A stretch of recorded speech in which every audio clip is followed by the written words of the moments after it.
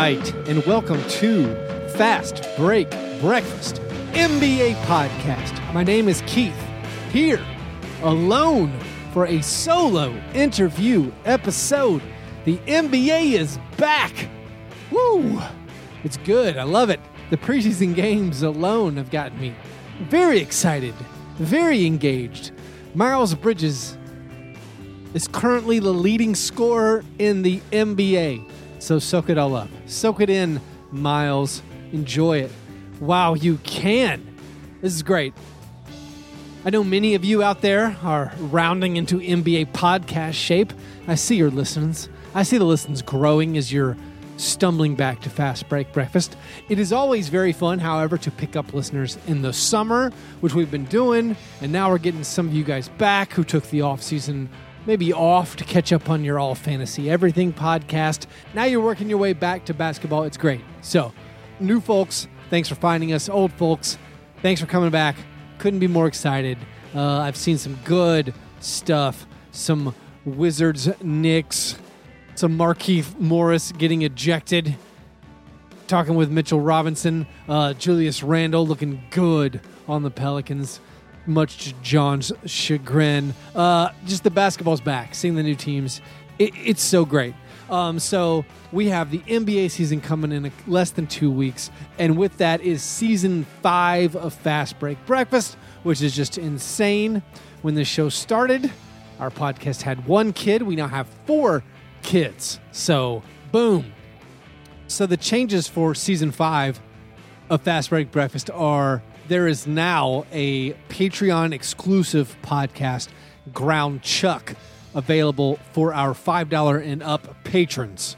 So if you want more Fast Break Breakfast, you want more of John and Chuck, Ground Chuck is available to you now. You get your own private RSS feed where you can listen to it on any podcast player of your choice. To get that, you got to go to patreon.com/Fast Break Breakfast. Again, sign up at the $5 level. Also at that $5 level, you will, of course, get added to our private Slack chat, and then you can play fantasy basketball with us. If you are intending to play fantasy basketball with me and John and Chuck and our listeners this year, you need to get signed up. If you've already signed up at that $4 or higher mark, there was a survey sent through the Patreon email and through our Slack chat that you should have filled out. I think like 40 of you guys have responded so far. That doesn't mean we don't want any more. We want lots more. We desperately want more. So if you want to join the world-famous International Stackhouse of Pancakes Negative Fantasy League for pride and glory, you have to sign up for our Patreon at patreon.com/Fast Break Breakfast. We haven't really set the cutoffs, but I mean, think about it. The season starts, on the 15th, 16th? I can't remember. So the drafts will be before that. So you have less than 2 weeks to get your spot in either a regular head-to-head league or, again, most importantly, the most incredible, insane fantasy league you'll ever play, the iShop League Negative Fantasy. Year 1 was a rousing success. Could not have ruled any harder. You got to get in it. But if you want to get in it, you have to secure your spot by going to patreon.com/Fast Break Breakfast. Also, last call for T-shirt designs for the T-shirt design contest. We're going to call it this week. So if you want to design a Fast Break Breakfast T-shirt, you got to email me at fastbreakbreak@gmail.com. The design can be simple. It can use our current artwork in some way, however you feel. But we're having a T-shirt design contest. If you want to see a new Fast Break Breakfast T-shirt, just design it. The winner will receive the T-shirt that they design, also $30 and a Fast Break Breakfast rally towel. So again, if you want a new Fast Break Breakfast T-shirt, just design it, and we'll give you $30 and a Fast Break Breakfast towel. Just email me your print-ready designs at fastbreakbreak@gmail.com. All right, now let's talk some Indiana Pacers after this word from our sponsor. Buying tickets online for sports and concerts has never been easier thanks to SeatGeek. They've created an amazing app and website that makes ticket buying easier than it has ever been. They pull all the tickets available on other sites into one place so you never miss a deal, and more importantly, you aren't wasting time. You can even set alerts for upcoming events, and they'll let you know if ticket prices fall. Even better, every ticket on SeatGeek is ranked based on value, so you can immediately find underpriced seats. SeatGeek is always honest and upfront about the price. You get to see the full ticket price from start to finish, and they never surprise you with big fees at the checkout page. Now, here's the best part about SeatGeek for all of you out there listening to the Fast Break Breakfast. My listeners who make their first SeatGeek purchase get a $20 rebate. And to get it, all you have to do is download the free SeatGeek app, go to the settings tab and click add a promo code, then enter promo code FASTBREAK. SeatGeek will then send you $20 after you've made your first ticket purchase. It does not get any easier than that. So download the free SeatGeek app and enter promo code FASTBREAK today.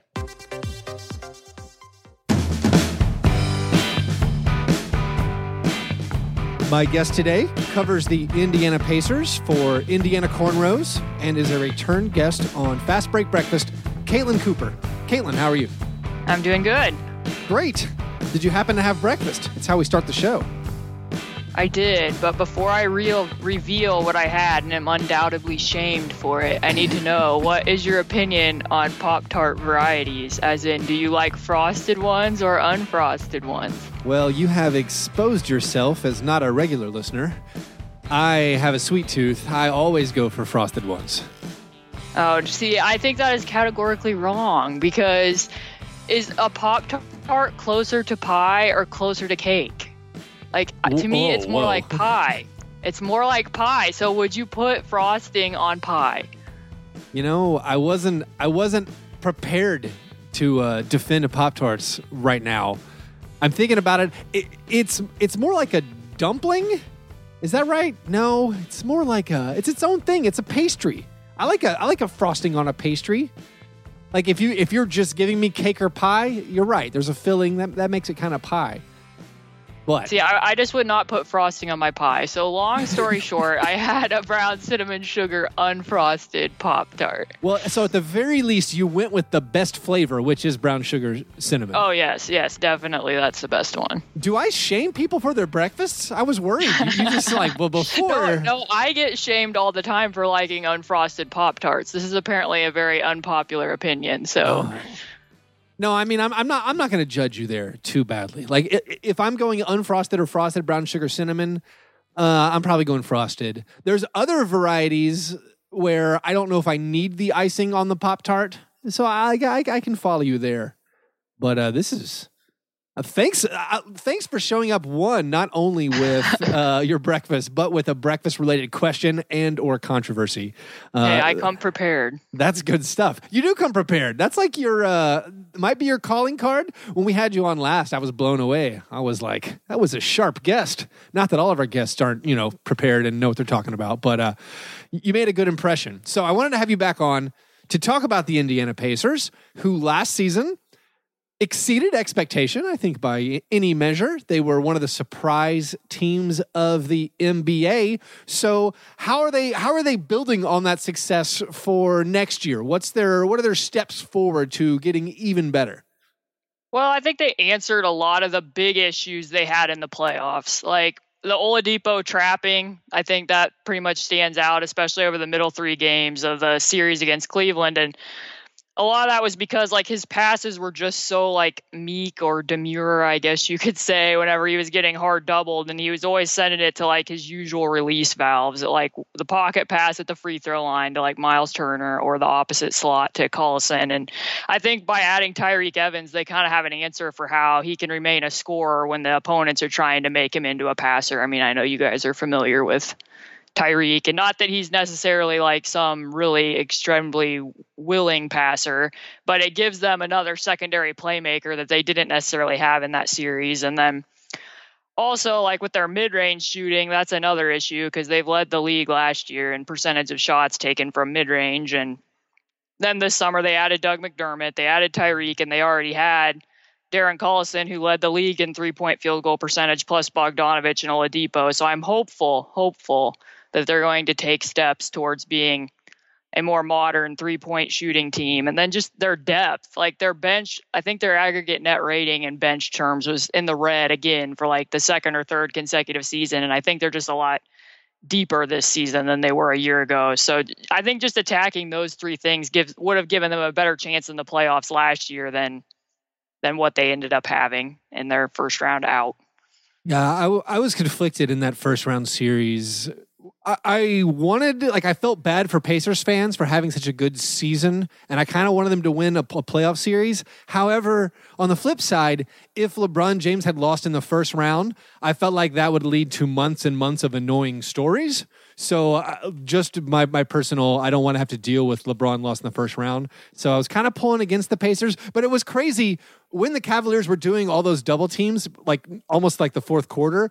On the one hand, it was kind of annoying because I was like, it's crazy. They're just conceding these open shots and letting anyone else be wide open. But then it was also, from your perspective and the Pacers fans' perspective, annoying and frustrating because when getting a guy double team in the NBA, your team should score pretty quickly after that. Right. And they couldn't do anything. It was just he would pass it and nothing would happen. And the really frustrating thing was, from Ty Lue's perspective, he flat out said, after game one, that they were going to hard trap Oladipo, and that Oladipo had been struggling with hedges and traps for since the All-Star break, I would say. That that was an issue, and that they weren't really better prepared to relieve the congestion for him, whether setting, ram screens or step-up screens. There just really wasn't a good answer, and it just led to offensive resets. Even when he got the pass out and they were in 4-on-3 situations, there just wasn't enough attacking in those. It was funny. I don't understand how I don't understand how any NBA team can double right when a guy crosses half court. I even thought the Cavs were doing a terrible job of their double teams. No, they weren't very good at it. Because it was you should at least wait till he starts attacking. If you double team at half court, then you're just conceding a fast break. But of course, the Pacers couldn't make them pay consistently. The series went 7, so it was despite Oladipo missing a lot of shots. It went pretty far. So you guys are hoping, or the Pacers are hoping, the second creator ball handler, Tyreke Evans, is going to alleviate all those issues. Personally, I'm nervous of a team depending on Tyreke to be the answer for their woes. I know he was statistically awesome last year, and I admit, or granted, the Grizzlies had actually a slightly positive point differential when he played, despite going 22-60 last year.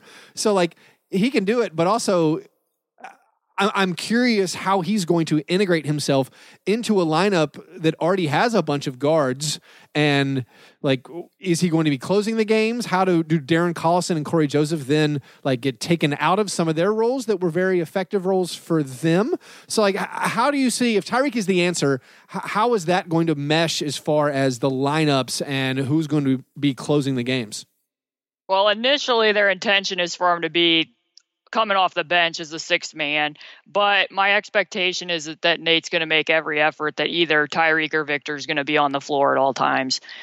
Personally, my hope is that they would go with a more Houston-style rotation. I think that's going to be their end game in the playoffs, is to play them together, simply because Tyreke can handle some of the playmaking. Plus, that just makes Victor's speed that much more lethal on the weak side with what they could do against, putting stress on the nail defender. But I think it's going to take a little while to get to that, simply because their chemistry was so good last year. I think that's something that McMillan's going to have to sell over time if they even eventually get to it. But Darren and Corey will be the people that take the minutes reduction, I would expect.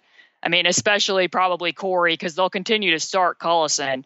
And I think the difference with Corey Joseph is, though, that at the end of games last year, a lot of times they would close with him. So I could see scenarios where they would play Tyreke, Victor, and Corey at the end of a game just because they like to rely on defense a little bit.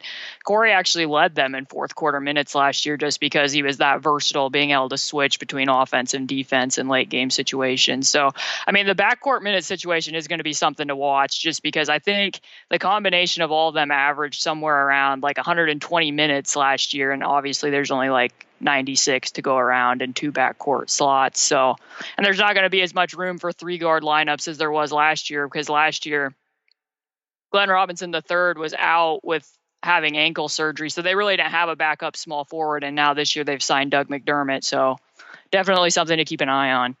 Yeah, I think the lineups I like the most are thinking of Tyreke Evans at a small forward spot. I was setting up my 2K rotations to try to get a feel for the Pacers, and I seems like I kept Tyreke Evans like actually at the 3.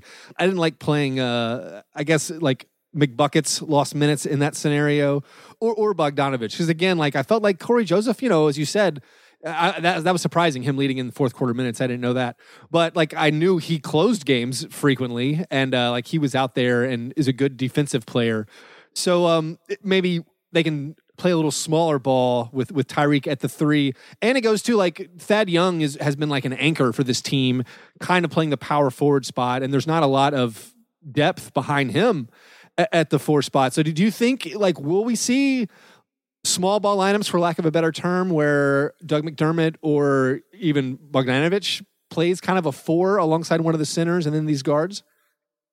I mean, I would like them to. They had a lineup last year that they kind of clawed back from some of their comeback victories where Bogdanovich was at 4 besides Sabonis, but I don't know if I necessarily expect McMillan to try that simply because there's been a lot of what should I call it? A lot of talking up of Kyle O'Quinn in training camp and his screen setting and rebounding. Ooh. And they've made it a pretty out there goal that they're planning to be a top 10 rebounding team again. So if they're going to do that, I mean, Nate said he has a 9-man rotation right now, which means that he doesn't have a solidified backup 4. But if I had to take bets, I would say that at some point in the season, Kyle O'Quinn will be playing with Sabonis. That's just me reading the tea leaves, but that's my assumption.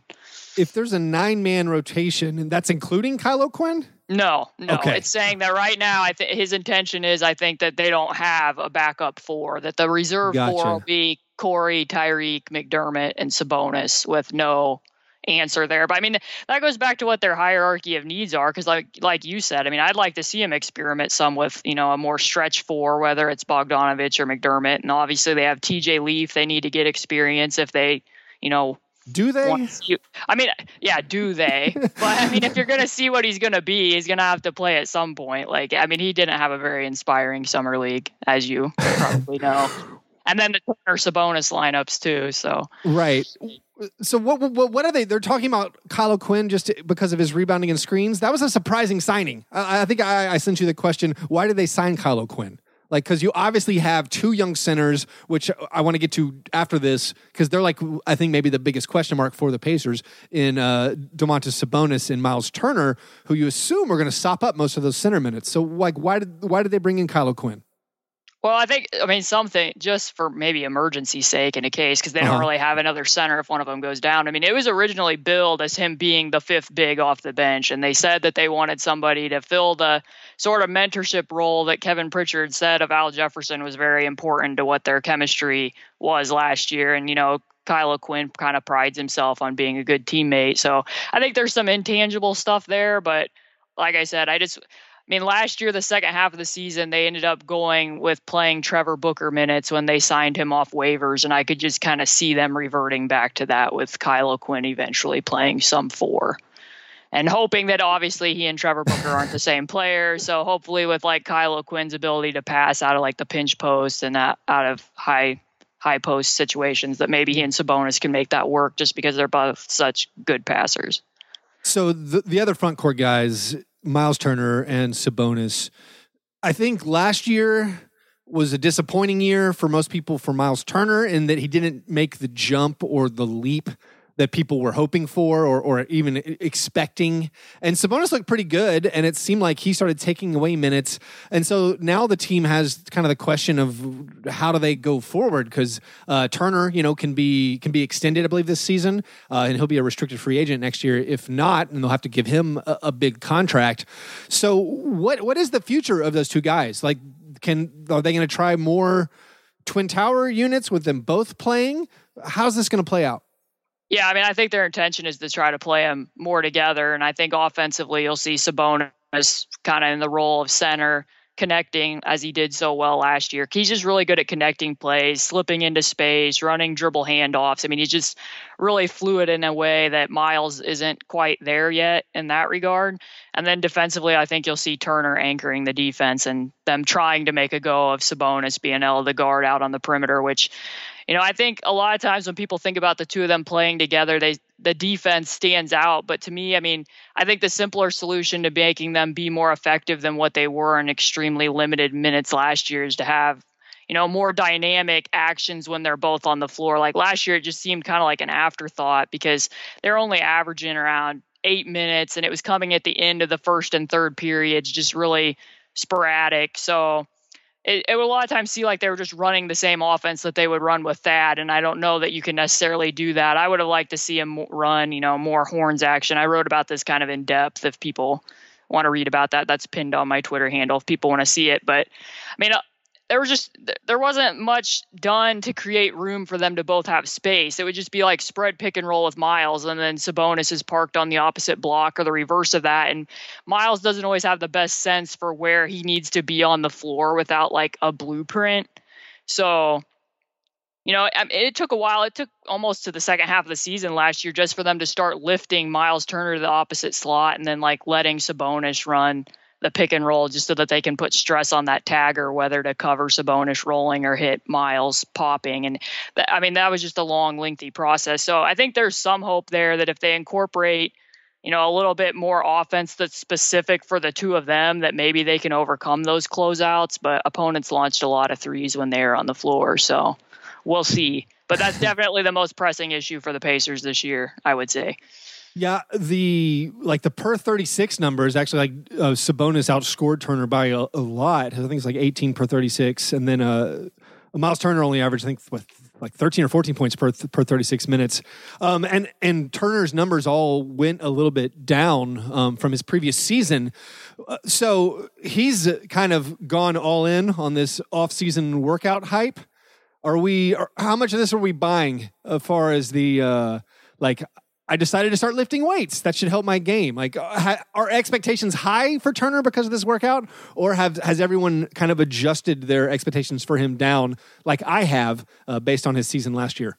Right. So, I think he set a pretty high bar for himself with the constant deluge of video clips of him doing stuff. Like, I don't know, that's totally up to him, but I think like people are going to have higher expectations than they did a year ago simply because what they saw Victor do last year. He has a body transformation, comes back, pairs skills with his athleticism, and, it takes off. So I think that because Pacer fans just saw that, there might be a little bit of a built-in expectation of if this, then that with Miles. So, I'm trying to be somewhere in between, just expecting automatically that because he has like these dramatic before and after pictures on Instagram that he's going to be Vic, and then also assuming that, there was like all this hullabaloo several seasons back when Roy Hibbert was watching Kung Fu videos with Kareem Abdul-Jabbar. And I'm going to try to avoid that to assume that it's going to be that again. So there's got to be a happy middle. But yeah, I think it's fans too, what you mentioned there with his numbers dipping, like his touches were almost identical to the year before simply because he kind of took a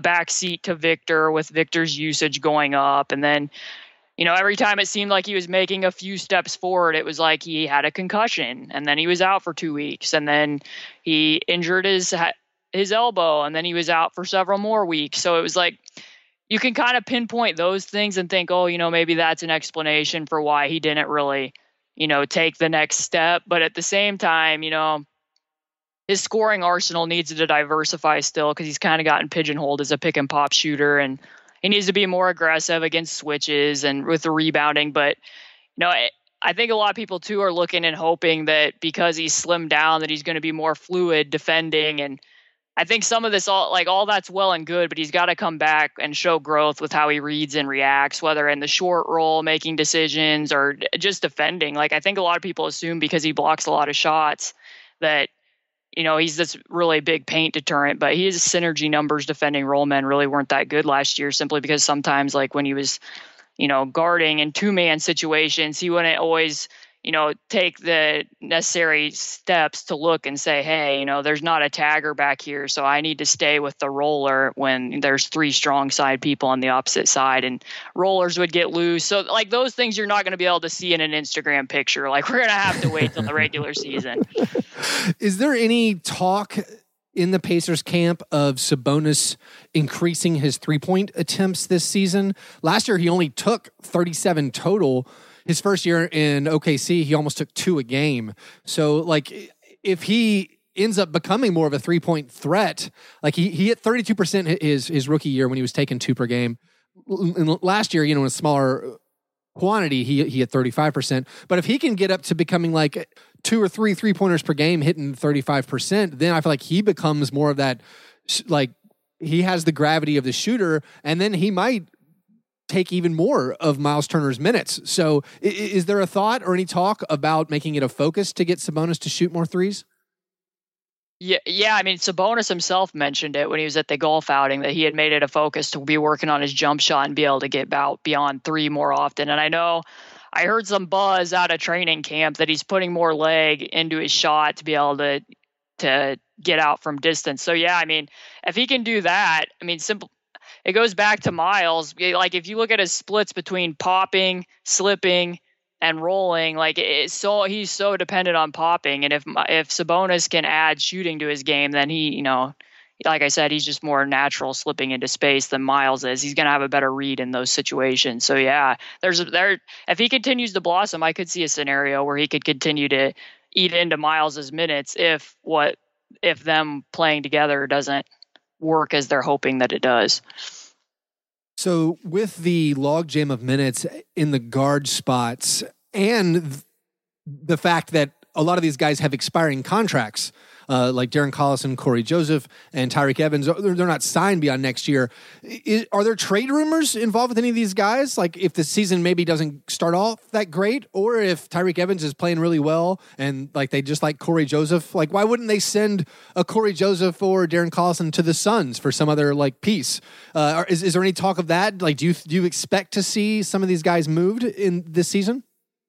Well, they're pretty disciplined over the summer with how they went about upgrading the roster without sacrificing their financial flexibility. I think that's a pretty big priority because I think right now, going into next summer, they're set up to have around like $25 million in starting cap space without renouncing or waiving anybody. So I can't see them being in a big hurry to trade an expiring contract unless there's like a long shot opportunity out there somewhere where they could upgrade or find like a better long-term solution at the wing. Because I mean, you look at the East and a lot of the teams that are expected to be near the top, there's Giannis, there's Ben Simmons, there's Tatum and Brown and Hayward out in Boston, now Kawhi up in Toronto. And it's like, can the Pacers build their team around having, these 2 twin towers when maybe they need to consider flipping one of them if that doesn't work, or flipping and expiring and trying to get somebody to place in between Victor and whoever the center they choose is. So I could see that scenario, but I don't know that unless there's like a chemistry issue or things just really don't go according to plan, that I see them moving a contract, just because I think they're going to want to preserve that cap space for next summer. That makes sense. So I know this is an annoying question. I know this because I'm a Grizzlies fan who for maybe 6 years in a row, everyone told us we were going to regress from our playoff form of the previous season. But I'm going to ask it anyway. I feel like I have to. The Pacers, to me, seem like a prime candidate for regression from last year because last year, again, they were a surprise, like a big surprise. Oladipo took this giant leap that no one saw coming. Now people are expecting them to be good. Last year, the Pacers had a good record in close games, in clutch games. They won almost 2/3 of them. They had, I think, they had 6 15-point comeback victories. They were 3-0 in overtime games. All that to say, like they exceeded these expectations. They did well in clutch situations to maybe outperform the win total that even the point differential would have said. You got career high shooting years from Darren Collison. Thad Young was a consistent, solid anchor all all year, and he's another year older. So they need all those things to happen again. And now you have the burden of expectation of the teams thinking, oh yeah, we made it to the playoffs. We got unlucky to get matched up with LeBron. This team is clearly going to make the next step together. So that's the case for regression. What's the Pacers' case for, no, we're going to beat regression. It's not going to be us. We're going to keep building on last year's successes. Yeah, I mean, actually, like every bullet point you just said was going to be my counterpoint for why I think it's probably likely that they could maybe win fewer games this year than what they won last year, but still maybe be in a better position to compete in the playoffs because of some of the upgrades I mentioned at the top. But I mean, I think a lot of that goes back to like last year they were so dependent on Victor, and now with the pieces they have around him. And then if you look, like, I don't think Victor's going to prove to be a fluke. Like, because even if his pull-up three-point shot was kind of all over the place quietly last year. He had a really strong finish, had a rocky middle, and then had a strong close, which was pretty similar to his playoff series too. But the fact of the matter is that even though when his shot kind of oscillates up and down, like the better strategy for opponents is still going to be to play him close and play him tight, simply because his speed is so lethal. Like when opponents go under, he can still get to the rim. When bigs drop, he can still get to the rim. So he's only 26 years old. So that speed isn't suddenly going to drop off in a year. And because he's their engine and what he is as a leader and the positivity that by all accounts the team says that he brings, I think that you hope that with expectations going up that they can kind of build off of last year's continuity with their top 7 returning. And Victor can either stay what he was last year, or if he adds a few things to his game, maybe take another step forward, that you hope that you'll be in a better position to compete in the playoffs, even if they don't win as many games. That's fair. My Pacers optimism is if you just give Lance Stephenson's minutes to Tyreke Evans, that's got to be better. Like you got to. Right. He's way better. Tyreke Evans is way better. Despite the amount that has been a debate is kind of like, I always kind of get a chuckle on that on Twitter when people be like, "Can Tyreke take the Lance role or whatever?" I'm like, Tyreke can rise above a pick and hit a shot. Like Tyreke can take the Lance role. Like, I definitely saw some random Indianapolis newspaper put out an article that was like, can Tyreke Evans be Lance Stephenson or be better than Lance Stephenson? And I in a moment of weakness, I replied to the paper. I was like, come on, But Tyreke Evans is a sell sword or a hired gun, a mercenary, if you will. Does he replace the passion that Lance Stephenson brings? I guess that's a fair question. Yeah. But talent-wise, there's no comparison, so the Pacers should be in pretty good hands. Well, Caitlin, thanks again for coming back on. Tell people where they can read you, find your work, and get to know more about the Pacers. Right, so you can head over to Indy Cornrows. That's the Indiana Pacers team blog at SB Nation, and then if you just want to check out some of the pieces I've had recently, you can head to my Twitter handle at C2_Cooper. Well, thanks, Caitlin. Appreciate you coming on. Enjoy those unfrosted Pop-Tarts, and I will look forward to talking with you again soon. Thanks.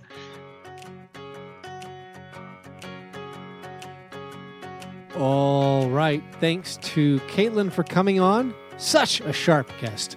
Indiana opens up their preseason on Thursday, October 4th. The Grizzlies start their preseason on Tuesday night in Birmingham. Certainly that game will have the weirdest pirated feed ever. Anyway, if you want more Fast Break Breakfast, head on over to patreon.com/fastbreakbreakfast. A change for season 5 is we're begging for money. Like, it's cool if you're a new listener. We're glad you found us. But if you've been with us for a while, it's time to pony up. Patreon.com/fastbreakbreakfast. If you listen to 4 episodes a month, you owe us $1. So pay up. Patreon.com/fastbreakbreakfast. Also, sign up for fantasy basketball. Your time is running out. And get those bonus episodes of Ground Chuck available for our $5 patrons. So head on over there. And remember, last call for t-shirt designs. If you want to get your own t-shirt and get $30 and a Fast Break Breakfast towel, you got to send those designs to fastbreakbreak@gmail.com or slide them into my Twitter DMs. All right. We appreciate you guys listening. Write us a 5-star review. You can follow us on Instagram, on Facebook, and on Twitter at Fast Break Break. All right, you guys are the best. Thanks for listening. And remember, breakfast is the most important thing. yeah, never apologize for being G&G. Fast break, man. You understand?